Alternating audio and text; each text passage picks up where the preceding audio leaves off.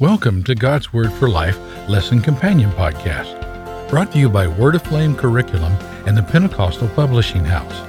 This podcast encourages adult disciples to think deeply about God's Word, further develop their personal relationship with Jesus Christ, and make a greater commitment to the purpose and plan of God for their lives. Let's dive into today's lesson and explore what it means to live out God's Word in our lives. Well, hello everyone, and welcome to God's Word for Life. I'm your host, Jonathan McClintock. This is a lesson companion podcast, so for those of you who are Word Aflame curriculum customers, we invite you to grab your Living Word, lesson manual, or student workbook, Fall 2020, and turn to lesson number 9, intended for November 1st, 2020, the lesson entitled Stirred by God. For those of you who are not Word Aflame curriculum customers, we invite you to grab your Bibles, sit back, and let's dive into God's Word together.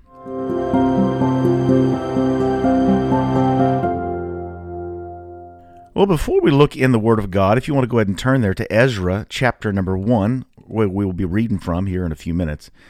But most people alive on September 11th, 2001 remember exactly where they were and what they were doing when they heard the news that the Twin Towers had collapsed. I can definitely remember where I was exactly that moment when I first heard it. The footage of passenger jets crashing into those towers still seems somberly surreal. Immediately after the attack, the New York City skyline appeared empty. It was just strange to see what used to be standing there now in a rubble and a heap of mess there. Although the Empire State Building and scores of other skyscrapers still stood, the cavity where the Twin Towers had once stood seemed to be all one could see. But after a little bit of time, America began to rebuild, and less than 5 years later, construction on the Freedom Tower began. It would be different than the Twin Towers. This would only be one tower, and it would be taller than the original towers.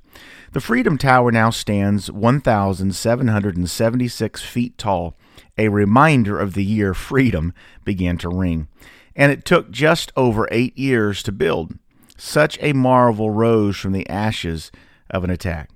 Now, some of the children of Israel remember what it was like to worship God in the temple Solomon built, but they also remember the dark day when Babylon stormed into their city with swords swinging, destroyed the temple, and captured the people. But after decades of captivity, God stirred the heart of a heathen king named Cyrus to give God's people permission to rebuild God's house. And this temple was different than the first. It was not as expensive, not as expansive, but it would be the place where God's people could once again meet with their God. Now, although the enemy destroyed the house of God, the enemy could not destroy their faith in God. And God stirred the hearts of unbelievers and believers alike to spark a revival of righteousness and relationship with Him. I am so thankful that God stirs people to do His will. That's exactly what we're going to look at today. The focus thought is God seeks to stir His people to do the work He has called them to do. Turn with me to the book of Ezra, chapter number 1, and let's dive into God's Word together.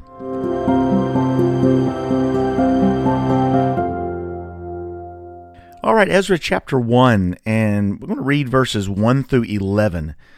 Ezra chapter 1, verses 1 through 11. Verse 1 says, Now in the first year of Cyrus, king of Persia, that the word of the Lord by the mouth of Jeremiah might be fulfilled, the Lord stirred up the spirit of Cyrus, king of Persia, that he made a proclamation throughout all his kingdom, and put it also in writing, saying, Thus saith Cyrus, king of Persia, The Lord God of heaven hath given me all the kingdoms of the earth, and he hath charged me to build him an house at Jerusalem, which is in Judah.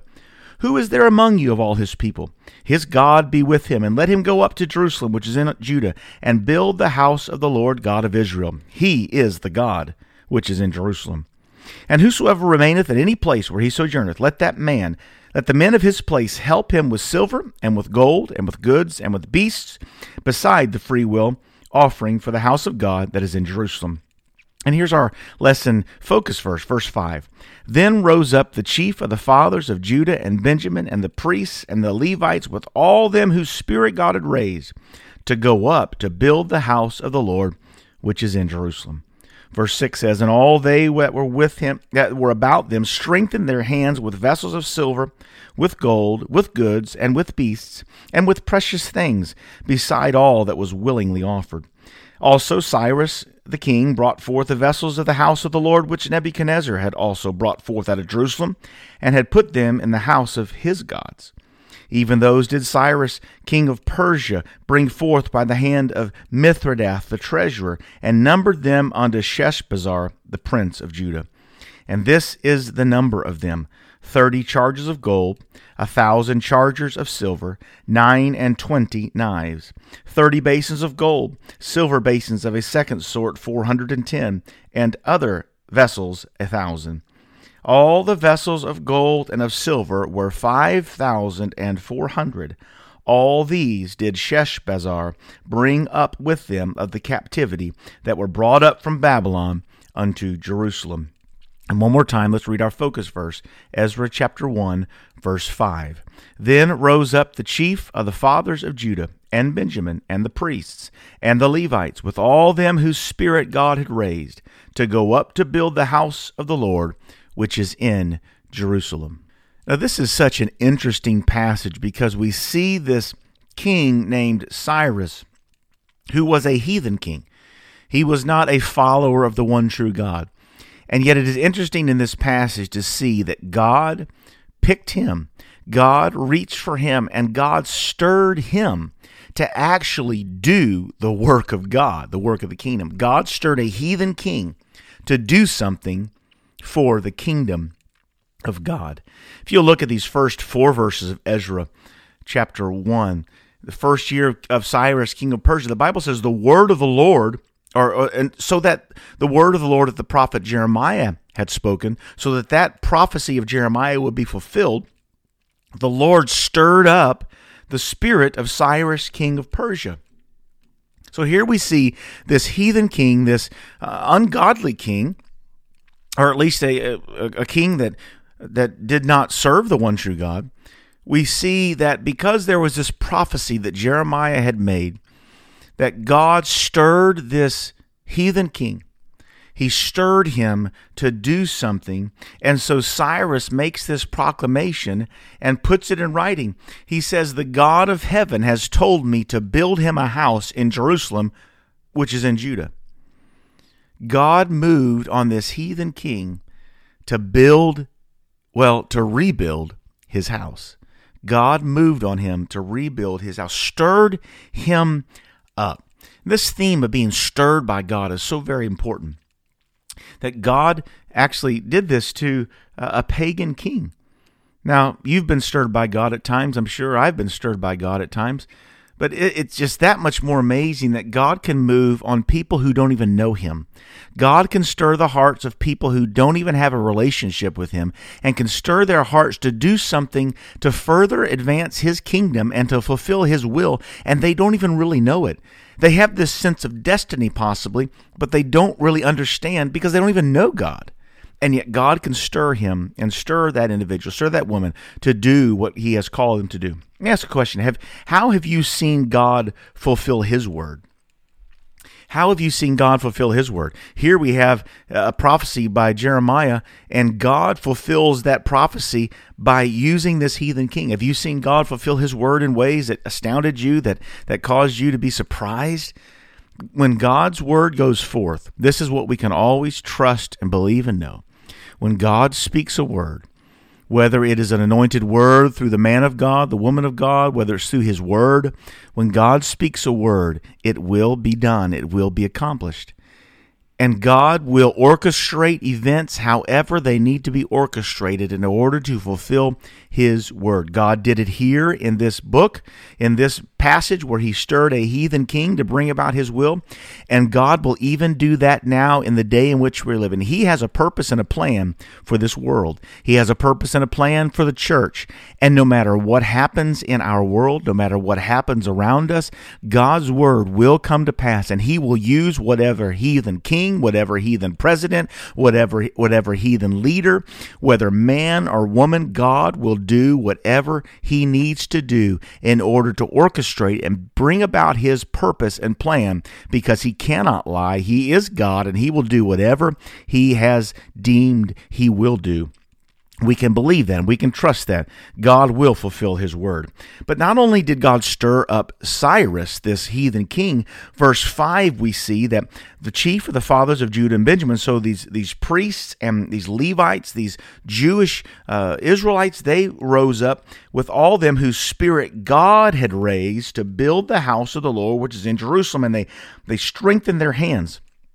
So God not only stirred the king, God not only stirred Cyrus, God not only stirred this unsaved heathen king, God also allowed what Cyrus proclaimed, allowed it to be the catalyst, and God stirred the Israelites. God stirred the priests. God stirred the Levites. God stirred the chief of the fathers of Judah and Benjamin.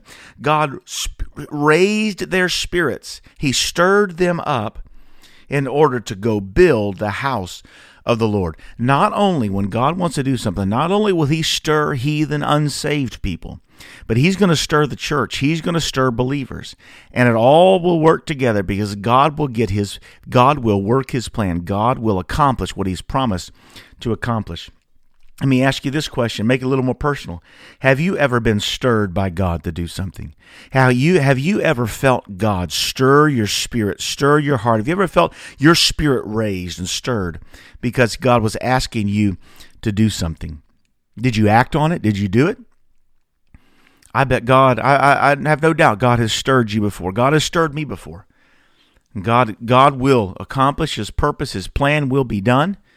And sometimes God will stir us in our state of comfort or our state of silence. He'll stir us. And I believe God's doing that right now in our world. I believe that God is stirring. If we can listen for that, if we can sense God is stirring the church, God is stirring the world, God is stirring the unsaved. Why? Because he has a plan and he has a purpose, and he promised it from the beginning of time of what he would do, and he's going to stir everyone he will stir in order to see his purpose and plan come to pass. The last few verses, the last 5 verses of Ezra chapter 1 tell us that Cyrus not only made this proclamation, he not only called the Jews to step up and help him rebuild this temple, and they were stirred, but also Cyrus called that all the vessels of the house of the Lord. You see, back when Nebuchadnezzar conquered Judah, that he took away all the vessels of the house of the Lord, all these things that were used, these gold and silver, all these things that were used in service to the Lord. Nebuchadnezzar stole them away and he put them in the houses of his own gods. Well, Cyrus not only said, we're going to rebuild the temple because God has the God of heaven has moved on me, the one true God has moved on me, but he said, we're going to get all that stuff that Nebuchadnezzar stole and we're going to restore that back, and we're going to put that back in this newly rebuilt temple for the one true God. Let me ask you, how have you seen God restore the lost or broken? How have you seen God restore broken things and broken people, lost things, lost people? How have you seen God restore that? God is a God of restoration. God knows how to take things that are broken and he knows how to restore them. And God will do it by whatever means he desires to do it. Here, it was not that Cyrus said, hey, why don't you, or the Israelites just joined forces and say, you know what, we're going to go steal that stuff back. No, God moved on the heart of a heathen king to not only give them the power and the ability and the motivation they needed to rebuild the temple of God, but Cyrus also restored back, gave the people of God back the things that had once been stolen. God will perform his promises. He will restore, whether he does it by whatever means he chooses, he will restore. Here he used a heathen king and a heathen nation to not only rebuild, but to restore. God has promised that he would do that, and I believe he's going to do that in your life. This week, there's such promise and hope in this passage, and I pray that this week you think about it. I've got a couple things I want you to think about, a couple things I want you to pray about this week, and I believe what is promised in this passage can be experienced in your life. Number one, I want to make it a prayer this week. Pray for God to stir the lost. Pray for God to stir the lost. Just as he stirred Cyrus, one who didn't even know God, I believe God can stir the prodigals and the lost, those who turn their back on God, those that don't even know God. I believe the lost of your city, the lost of your neighborhood, the lost in the area which you live, God can stir them. I want us to pray that God would stir the hearts of the lost around us. And then let's pray that God stir our hearts. God, stir the church. Stir us, stir our hearts, that we would be attuned to what you're doing, that we would surrender ourselves to what you're doing. That let that be a prayer. Not only pray that God would stir the lost, but that God would stir the church. And then the last thing I challenge you to pray about this week is ask God for direction to do what he is stirring you to do. What are you feeling stirred in your heart to do? Right now, somebody driving down the road, you're feeling stirred in your spirit. Maybe somebody sitting, washing dishes, and you're listening to this podcast. You are being stirred in your spirit. No matter where you're at, no matter what you're doing right now, somebody's being stirred in their heart. Make it a matter of prayer this week. God, what are you stirring me to do? And give me some direction on what I need to do to fulfill what you are stirring me to do. I believe God is at work in this world. I believe some incredible things are down the road. There might be some things happen in the near future that concern us and that might upset us, but no matter what, God is stirring this world, the church and the unsaved, because he has a purpose and a plan that he is going to accomplish. And I don't know about you, but I want to be a part and do what God is calling me to do. I want to be sensitive to that, and I want to be stirred in my spirit so that God will do what he is calling us to do, that God will do what he has purposed and planned to do in his word. And if that's your prayer, I want you to pray with me right now that God would do that very thing. Lord Jesus, we feel in our spirits right even now, we feel a stirring inside. I know you're at work stirring those that are unsaved. There's an unsettling, there's an unrest in our world. And I believe, God, that you're stirring those that are lost. You're stirring those that don't even know you. There's a stirring in their hearts and their spirits. There's a stirring in the heart of the church, God. And I pray that you would continue to move and stir, to give us wisdom and understanding and direction so that we can act on what you're stirring us to do. Lord, we want to be a part of the solution. We want to be vessels that your purpose and power and plan can be worked through. I pray in the name of Jesus, let your will be done in each one of our lives. Let your hand rest upon each one of us today. Move in those that are hearing this podcast right now. Move in their hearts. Give them wisdom and direction. Stir their spirits, God. Draw them close to you. And let us, oh God, let our lives bring you glory and let our lives bring you honor. In the name of Jesus, amen. Thank you for listening to God's Word for Life Lesson Companion Podcast, where together we explore what it means to live out God's Word in our lives. If you haven't yet, make sure to subscribe to this podcast. And if you are looking for other Bible study tools and resources to encourage you in your walk with God, visit us today at PentecostalPublishing.com.